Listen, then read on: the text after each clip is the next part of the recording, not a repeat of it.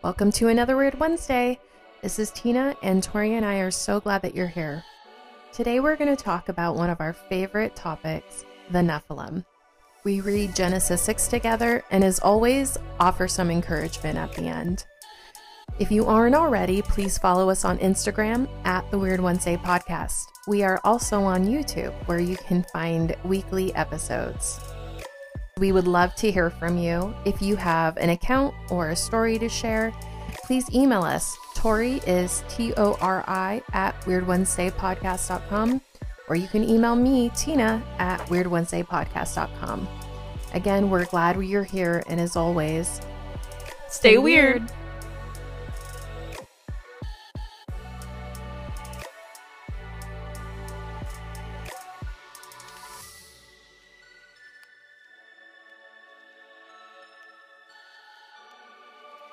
It's Weird Wednesday.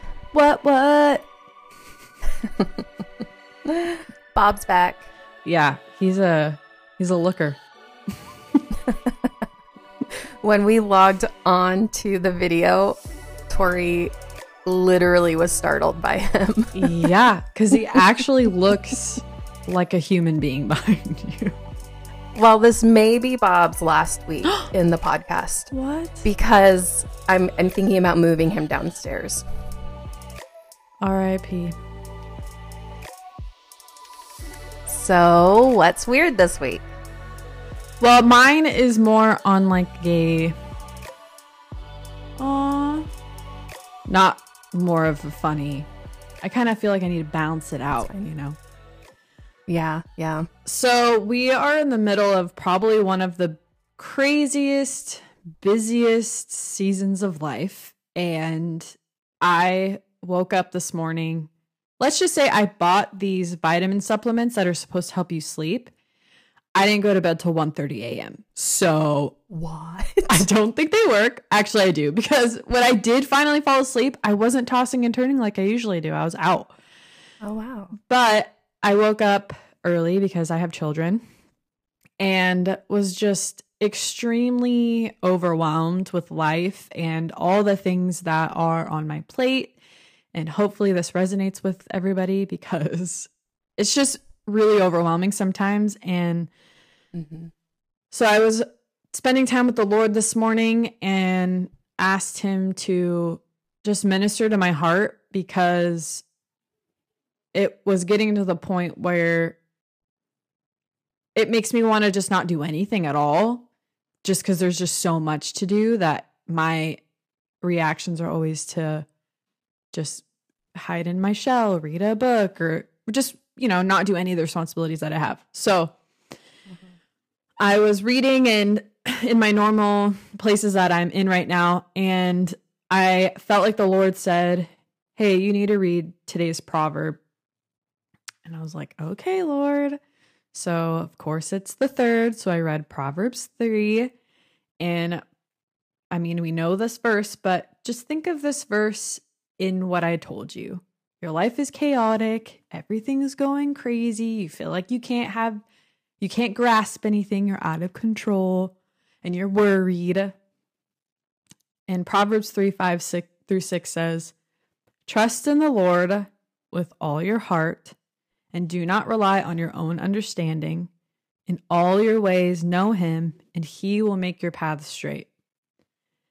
And why that's quote unquote weird is because this is the verse we've been teaching our son the last 3 weeks.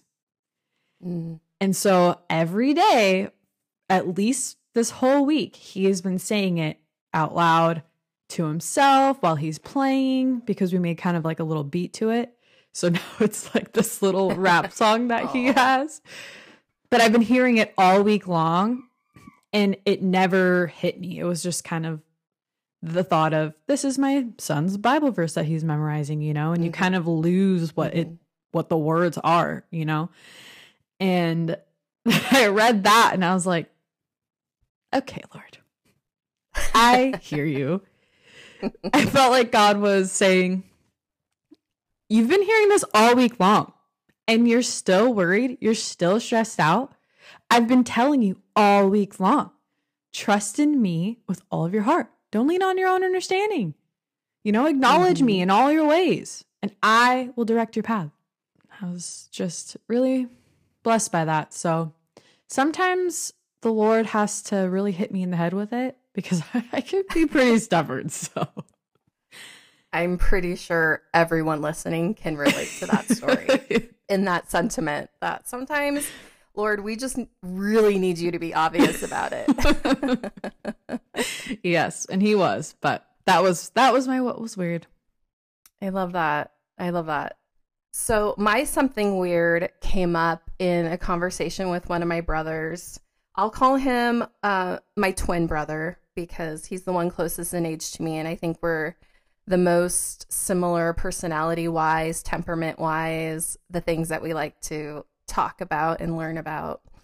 And yesterday we were talking about frequencies and kind of ancient technology, and he told me something. You guys may have already heard about it. I heard about it for the first time. It's called the Baghdad Battery. Have you heard of that? No, I'm assuming it has something to do with the military. Well, it's called Baghdad because it was found in Iran. Oh, okay. In, I think it was 1936 or 1938. And it's dated back to around 200 BC. And what it is it's this little clay pot. I saw a picture of someone actually holding it like in the palm of their hand. It's only 5 inches tall, 3 inches wide. Inside there is a cylindrical tube of copper, and there's an iron rod inside, and then something kind of like black tar. It was the residue they found, and it was kind of acidic. Mm-hmm. And after they had this finding, they replicated what they had found because there were 3 jars lined up next to each other, but only one of them had all these components inside.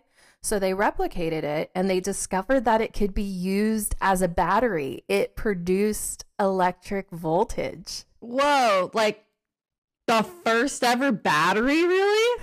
So, I mean, maybe the first ever, but the oldest discovered battery. And it was really interesting to me because I ended up watching several videos, just wanting people's different opinions about it. And it's funny because some of the archaeologists that briefly touched on it are really resistant to acknowledging that it's possible that they had this sort of technology back then. Even though it had been tested, I mean, even though the components all match up and it's right in their face, but it just kind of reminded me of this hesitance to believe that our ancestors were capable of producing this kind of technology. And it actually plays really well into today's conversation because we're going to talk about the Nephilim. According to the Book of Enoch, they're the ones who shared a lot of the knowledge with us. So today we wanted to get into a topic that, I'll be honest, everything that I know about this story, I did not learn in a church setting. Me neither, yeah. I don't think I've heard the Nephilim mentioned once in church. Yeah. Not to say that there aren't churches out there who will touch on this subject, because I think there are. I just believe that they're very few and far between. What I know, I've learned from people like Dr. Michael Heiser, Dr. Chuck Missler, and others who, share this information with us. But what I do believe very strongly is that having a foundation or having an understanding of Genesis 6 is pretty foundational to understanding the Old Testament as well as some prophecies. And what I equated to in my mind is, can you imagine going through the Old Testament into the New Testament without a foundational knowledge of God's covenant with Abraham, or the tabernacle, or sacrifices? Once I learned about the Nephilim, I kind of started to view it in the same light. Like there was so much I was missing in my studies because I didn't know what Genesis 6 meant. Because Genesis 6 is not the only time that the Nephilim or giants are mentioned. And so knowing who they are, where they came from, and why they're significant even creates a better understanding of, I think of scriptures in Numbers and in Deuteronomy, in Jude, how they talk about why the sons of God are chained and why they even have that punishment. I knew those things before, but I never knew why. It was kind of just this underlying idea of, well, they were bad, they sinned against God, or they went against God, and now they're in eternal damnation. And that's as far as it went. But understanding why, I mean, it's a way bigger deal. No wonder they're in so much trouble. Truly. So let's go to Genesis 6. So I'm going to read verses 1 through 8. And it says, when man began to multiply on the face of the land, and daughters were born to them, the sons of God saw that the daughters of man were attractive, and they took as their wives any they chose. Then the Lord said, my spirit shall not abide in man forever, for he is flesh. His days shall be 120 years. The Nephilim were on the earth in those days, and also afterward, when the sons of God came into the daughters of man, and they bore children to them. These were the mighty men who were of old, the men of renown. The Lord saw that the wickedness of man was great in the earth, and that every intention of the thoughts of his heart was only evil continually. And the Lord regretted that he had made man on the earth, and it grieved him to his heart. So the Lord said, I will blot out man, whom I have created from the face of the land, man and animals and creeping things and birds of the heavens, for I am sorry that I have made them. But Noah found favor in the eyes of the Lord. And I don't know about you, Tori, but my whole understanding of the Genesis 6 account came from verse 5. The Lord saw that the wickedness of man was great in the earth, and that every intention of the thoughts of his heart was only evil continually. And if that were the only premise for what happened, gosh, we would constantly be in trouble because that's right.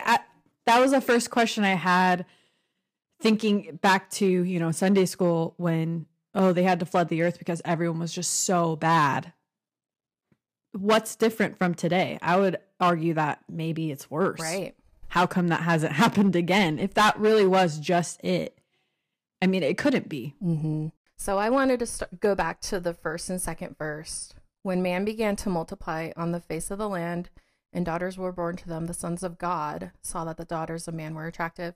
One of the theories about this verse is that the sons of God are the sons of Seth, and that the women are the sons of Cain, and that one of the reasons the flood happened is because supposedly they weren't supposed to breed with one another. Just right off the bat, in verse 1 and 2, that term, sons of God, is B'nai Ha-Elohim.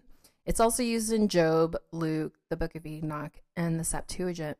But what that term means is a being that was directly created by God's hand. So that would be the B'nai Ha-Elohim, which are the sons of God, the heavenly beings, most commonly referred to as angels, and that also includes Adam. So he's a son of God. Those of us who are born by natural processes here on earth, we're sons of Adam.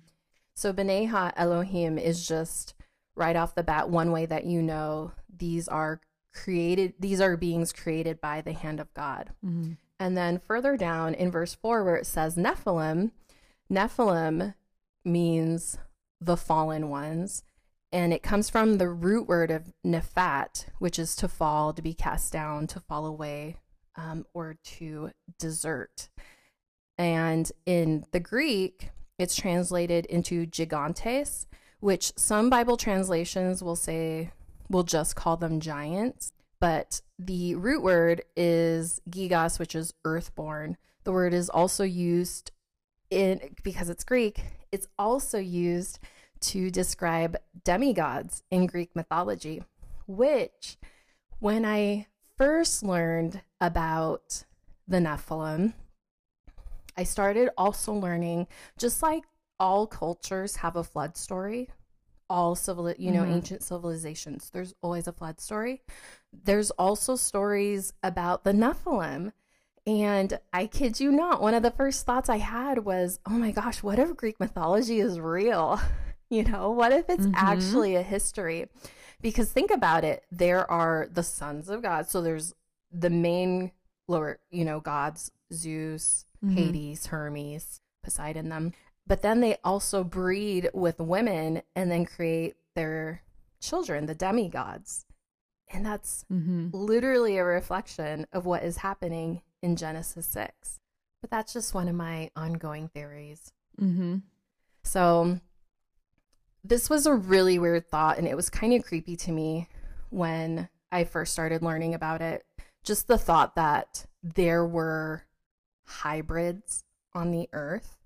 It was just such a foreign concept to me at the time when I first learned about this.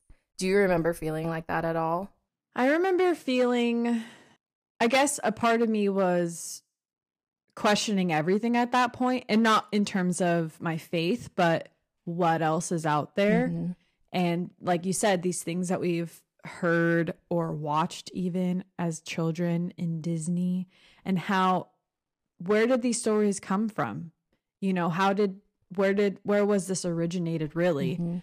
And I felt like, if you look back at a lot of history or philosophy and things like that, astrology, all of that, it always ties into some kind of story that I remember from growing up. And I feel like they're all connected in some way. And I wonder if it's to kind of desensitize us or get us to know without really knowing these types of things, that they become familiar and acclimate us to these ideas. Yes. And they become fantastical, and they're just stories, They're nothing more than that. But then my first thought when I learned about the Nephilim and who they are, and then you kind of connect that to, well, that makes sense because David literally fought a giant. Where would the giant come from? Would he be the only one? Right. No. And then you read in Job and about Leviathan and the behemoth and just all these different large, crazy creatures that you just kind of skip over, or you don't even go there. And then now I'm like, what else? What else is out there? What else is, if we believe in dinosaurs, we've found, fossils of that, and we found bones of those. And I just feel like how can we not believe in these things? Like, they all kind of tie together to me in some way. And to me, it makes sense. Because if you think about it, so in Genesis 3, a Messiah is promised, right? Through the bloodline of man. And so it makes sense to me that these fallen angels would come down. And I'm actually going to read a portion of the book of Enoch where they have this conversation. But it makes sense to me that they would come down and try to taint the human bloodline. And it's as though they almost succeeded, because it had touched almost all the people of the earth. And I know that we said this in a previous episode, but I wanted to do a quick disclaimer again that we do not count the book of Enoch as the inspired word of God. However, we do count it as a recorded history, even as disturbing as it is. So in the book of Enoch, it talks about the Watchers having this conversation about, come, let us choose wives for ourselves from among the children of men and have children. And then it talks about kind of their leadership. But there's a group of 200 of them who agree to do this. And they even say, indeed, I fear you will not agree to do this deed, and I alone will have to pay the penalty of this great sin. So they knew that what they were about to do was a defilement and that they would receive a punishment. And it says, let us all swear an oath and all bind ourselves to mutual imprecations not to abandon this plan to do this thing. And that was 1 Enoch chapter 6. And of course, we know that they didn't abandon the plan, because we read that in chapter 6. But what I wanted to read in relation to something that you had said earlier about the animals and whatnot, in chapter 7, it talks about, and they began to sin against birds and beasts and reptiles and fish, and they started to devour one another's flesh and drink the blood. So it's just this idea that the Nephilim that were born became so gruesome. And what this text is sharing is that they were talking about the Nephilim in that verse, by the way. So the sons of God came down, they bred, and then the Nephilim are the ones who became gruesome. And it says that they turned against humans because humans could no longer provide for their appetites, basically. And so they started attacking all the flesh of the earth. And so it's as though the flood is twofold, right? The Lord needed to get rid of this tainted blood, but also, gosh, to save us from these giants. I just wanted to share in agreement with what you're saying, that the Nephilim were becoming so monster-like at this point. In Deuteronomy 2:11, it says, they were also regarded as giants like the Anakim, but the Moabites call them Amim, and Amim means terrors. And they also had, every people group had a different name for them, but they all alluded to like terror. One of them was evil planners. One of them were like, plotters. And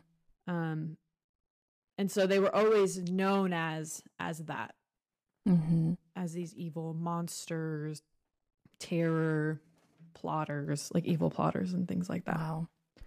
Thank you, Lord, for wiping them out. My goodness. Yeah. Could you imagine today what that would look like? Wow. But we'll get there, because I wonder. Yeah. So going back to Genesis 6 and asking why Noah. So in verse 9, it says, these are the generations of Noah. Noah was a righteous man, blameless in his generation. Noah walked with God. And that word for blameless, some translations say he was perfect, and which, depending on your translation. But the word there is tamim, and it always refers, when it's used, it always refers to a physical blemish. So it means he was without blemish. He was sound, healthful, without spot, unimpaired, which translates to Noah's bloodline not being tainted. I like how you said that with some sass. You're like, I mean, shout out to Noah. Thank you for not falling into that temptation. So, as we know, the Lord gives confirmation through others and through his word 2 to 3 times. So I wanted to share a couple more verses in relation to the Nephilim. The first one is they're both in the New Testament. One of them is Jude, verses 6 and 7. And it says, and the angels who did not stay within their own position of authority, but left their proper dwelling, he has kept in eternal chains and under gloomy darkness until the judgment of the great day. Just as Sodom and Gomorrah and the surrounding cities, which likewise indulged in sexual immorality and pursued unnatural desire, serve as an example by undergoing a punishment of eternal fire. And then the second one is in 2 Peter 2, 4 through 5. And it says, for if God did not spare angels when they sinned, but cast them into hell and committed them to chains of gloomy darkness to be kept until the judgment, if he did not spare the ancient world, but preserved Noah, a herald of righteousness, with 7 others when he brought a flood upon the world of the ungodly, if by turning the cities of Sodom and Gomorrah to ashes, he condemned them to extinction, making them an example of what is going to happen to the ungodly.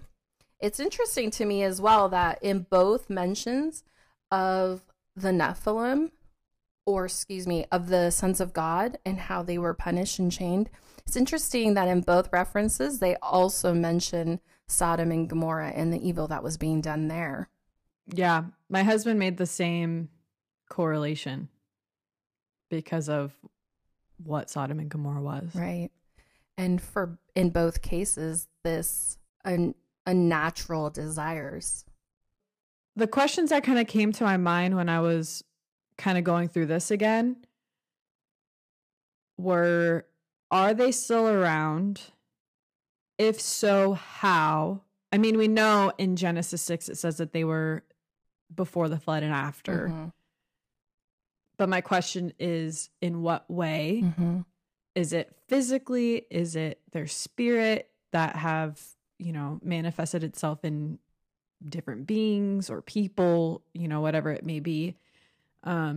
Also, do these beings, these Nephilim, interbreed with other types of beasts or animals or things like that? Because in Jude, if I recall, actually, let me just pull it up. Also, I think it's interesting that Jude is right before Revelation. Mm-hmm. Oh, I guess it was the strange flesh thing that kind of made me go there, giving themselves over to strange flesh. Mm-hmm. My question, well, what is that? Is that anything specific, or is this strange flesh as in not human?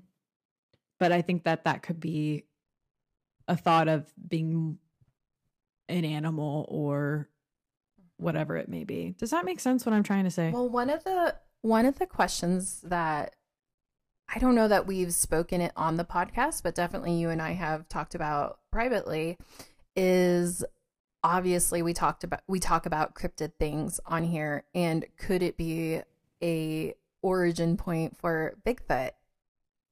We had asked, because the Nephilim were known to give themselves over, what it says, and they began to sin against animals. Could that sin against animals have potentially created these cryptids that... Right, like Dogman. Right, Dogman, Bigfoot. And the reason that would seem plausible to me is because in a lot of accounts, Bigfoot and Dogman, but mainly Bigfoot, seem to do supernatural things. A lot of accounts describe them as having a strong sense of evil within them. Mm-hmm. And even the descriptions of them being terrors, the Nephilim, I can see how that would apply to some Bigfoot accounts as well. So it's a super interesting thought that some of these cryptids potentially came from that. And, along with that is Native Americans, again, have stories of, they mention star people or visitors from the stars. And here's a really weird fact is, so Nephilim were believed to have 6 fingers, and because of that, the Native Americans were afraid of the 6-fingered people, and that's where that raised hand greeting came from, to show one another that they only had five digits as opposed to 6. Isn't that interesting? Isn't that wild? Wow. That reminds me of an article that I had found when I was kind of diving into this topic. One of the only ones that were kind of left in the archives was from Wisconsin, out of all places.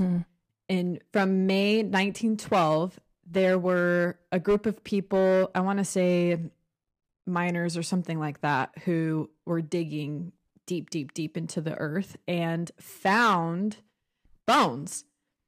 And but they were like a grave site, and the grave site had a stone on the side. So the picture was the stone on the side and then the skeleton, and on the stone that it was laying beside had ancient native paintings of these giant beings with the 6 hands and 6 toes.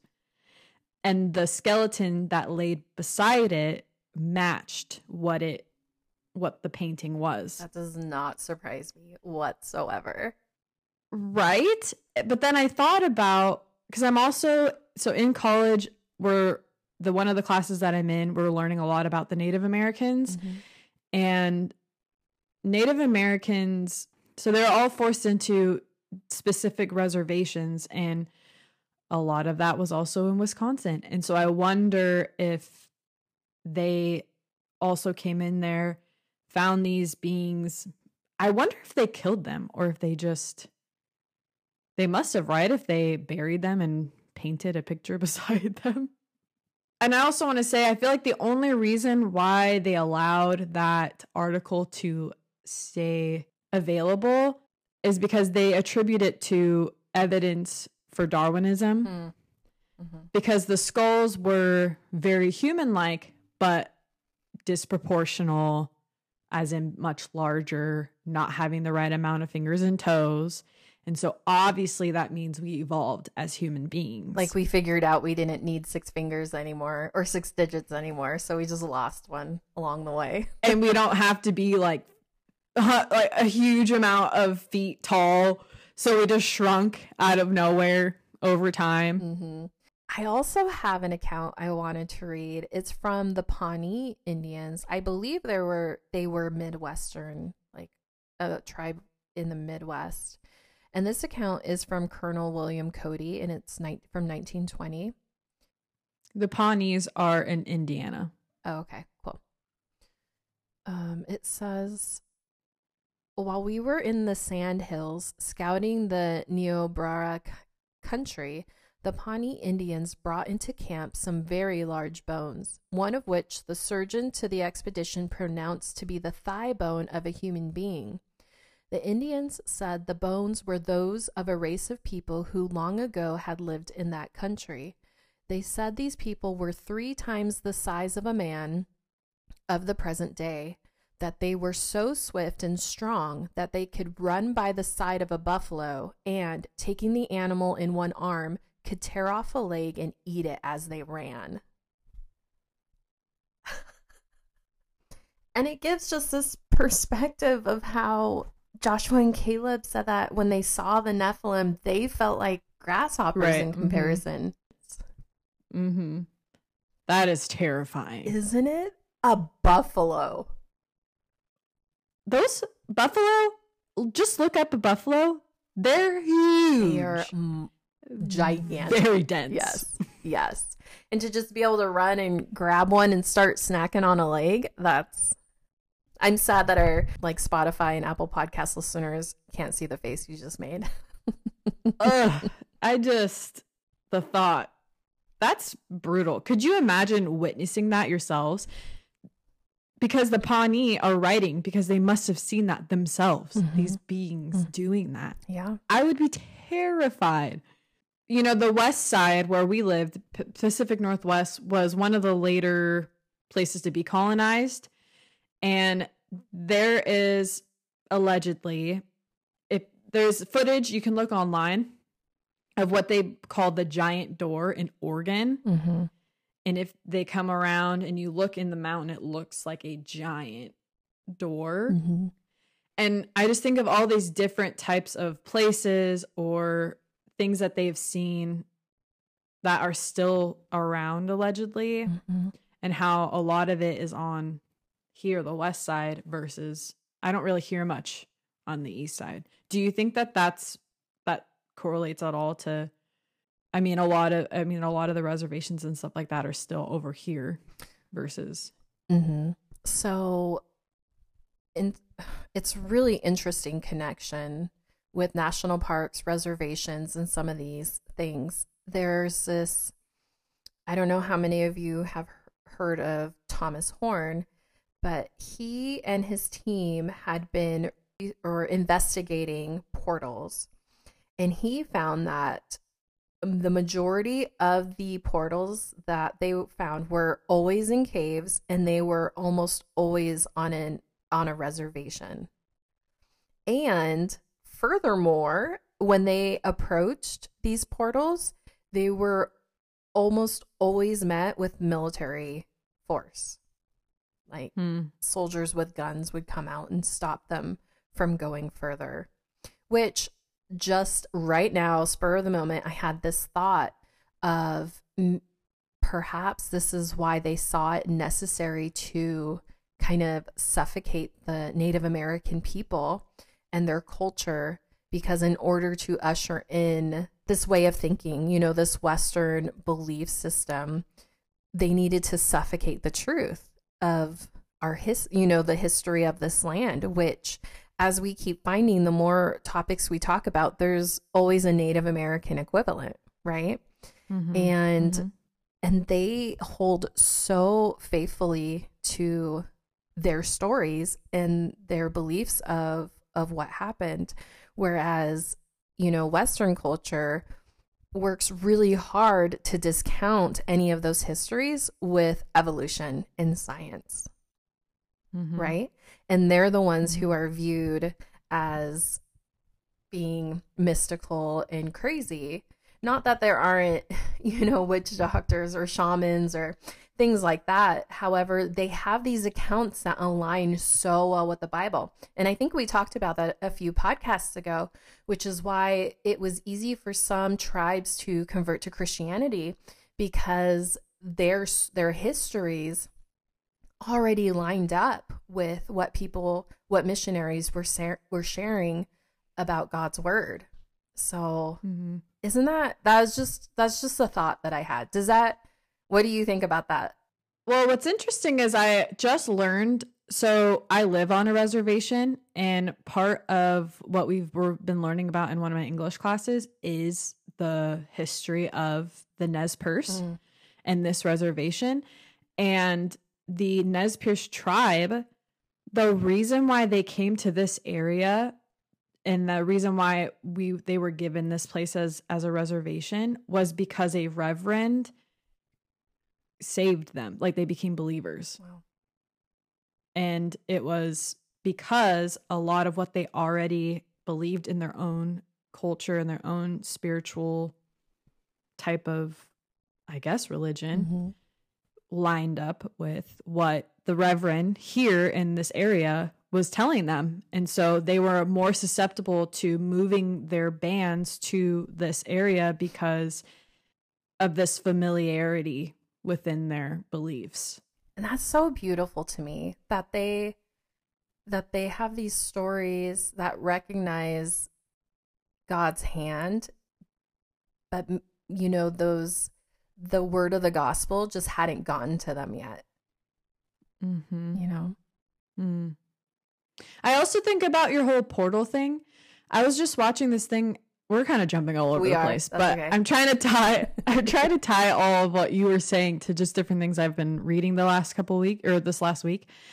I also watched this thing about Mount Hermon and how a potential place of, man, now I can't even remember. Yes, you're right. I know exactly what you're talking about. And I'm glad you brought up Mount Hermon. That's believed to be the place where the Nephilim, the sons of God descended on. And they believe that there's kind of a location on the mountain where sacrifices were likely made and may also be a portal. Yes. Okay. A portal. That's what I thought. With one of the accounts that you and I have both heard, her name's the name that she's using is Elle, and she's a survivor of satanic ritual abuse. But some of the rituals that were done on her were at Mount Hermon. And interesting fact, when I was in Israel, we were in one of the places we visited were the foothills around Mount Hermon. And one of the things, this was a decade ago, so I didn't know nearly as much about Mount Hermon and all of this as I do now. However, I can tell you very distinctly that there was a heaviness in that region. There was just a spiritual weight that I hadn't felt anywhere else. It was completely opposite of what I felt in the Galilee region and then even in Jerusalem. But out there, it really did feel heavy. Might I say evil, but definitely heavy. And so, and there's a UN base on Mount Hermon, so that's where I was going with it, was that the UN base was put there, and they do not allow at all any kind of archaeological digging, sus. Any kind of experimenting or things like that. You have to be the top elite in that government to be able to have access to that area. And why were we not just talking about the UN in the Bluebeam episode and how they have a hand in everything that's happening? Man, it's right in our faces. I'm telling you. I just wanted to say, I will say when I first heard of these things, and I don't know about you as a listener, if you've even heard of the Nephilim, if this has even been touched on in any of your types of studies, but it can be kind of scary. Mm-hmm. It can feel overwhelming thinking about these hybrid beasts that have roamed and could potentially still be in some aspect today, or even just with Project Bluebeam and, what's to come. And maybe you dove into that blizzard of revelation and are a little on the fearful side, which I just want to say I feel is normal. Mm-hmm. It's a lot of information, mm-hmm. and it's a lot to kind of wrap your mind around, and you're not alone. Mm-hmm. But I wanted to encourage everybody with a couple of these verses. I'm in Job right now in my own personal study, and I was reading chapters 40 and 41, and it's the Lord talking to Job and reminding him of who he is and his power, how big he is, who are you to question who I am? Can you do these things, versus like what I can do versus what you can do, and why I am the Lord and you're not. And he also starts talking about these beasts like Behemoth and Leviathan. And it says in Job 40:19, he, Behemoth, is the foremost of God's works. Only his maker can draw the sword against him. And Behemoth was, they say, even potentially a dinosaur-like creature, like a long neck. If you think of the Bronchiosaurus, I think that's how you pronounce that. But those types of creatures, if you think of these massive beings, like they said his legs were like chunks of cedar. Mm-hmm. They're huge beings that a human being could not even touch. But then in Isaiah 27:1, so he also, in Job, also goes into Leviathan, which is like the sea monster, a dragon-like being. You can look that up online. They're pretty scary looking. But in Isaiah 27:1, it says, on that day, the Lord with his relentless, large, strong sword will bring judgment on Leviathan, the fleeing serpent, Leviathan, the twisting serpent. He will slay the monster that is in the sea. And I wanted to read that because for me, it tied in with what the Lord said in Job, how he's the only one that can slay these beings, and how in Isaiah it says and prophesies that he will and has. We read in Revelation how he will slay this beast. And I just want to encourage everybody, and myself and you, that he's already won. He has the power to slay these beasts. They are nothing compared to him.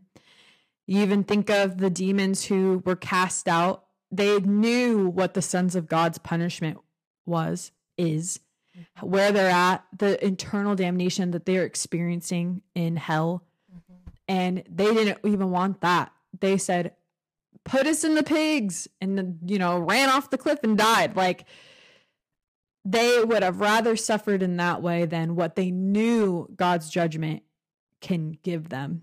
And so I just think about that, hold on to that God is far greater and more powerful than these beings. And there's nothing to be afraid of, because when we're on this side of it, there's already victory. In line with God's promises. And not only does he, defeat these evil forces, the verse that came to me that was really encouraging. So in John 1, starting in verse 11, it says, he came to his own, and his own people did not receive him. But to all who did receive him, who believed in his name, he gave the right to become children of God, who were born not of blood, nor of the will of the flesh, nor of the will of man, but of God. And this verse is so beautiful to me in relation to this topic, because that word, to become children of God, it's the same one, B'nai Ha-Elohim. And in chapter 3, we know that when we accept Jesus, we are a new creation. There is something that happens within us. There is an actual spiritual shift. And we will not be of blood or the will of flesh, but we will be children of God, molded by him. And I was like, wow, Lord, that is so beautiful. And that's true of all of us who believe in him. Again, we hope that you guys took something away from this, that if anything, it prompts you to dig deeper in the word. And like Tori said earlier, maybe you'd already heard of the Nephilim. Maybe this hybrid idea is completely new to you. Either way, God is in control, and we get to be his children. The reason that Jesus did all of this in the first place. Stay curious, guys. And stay weird.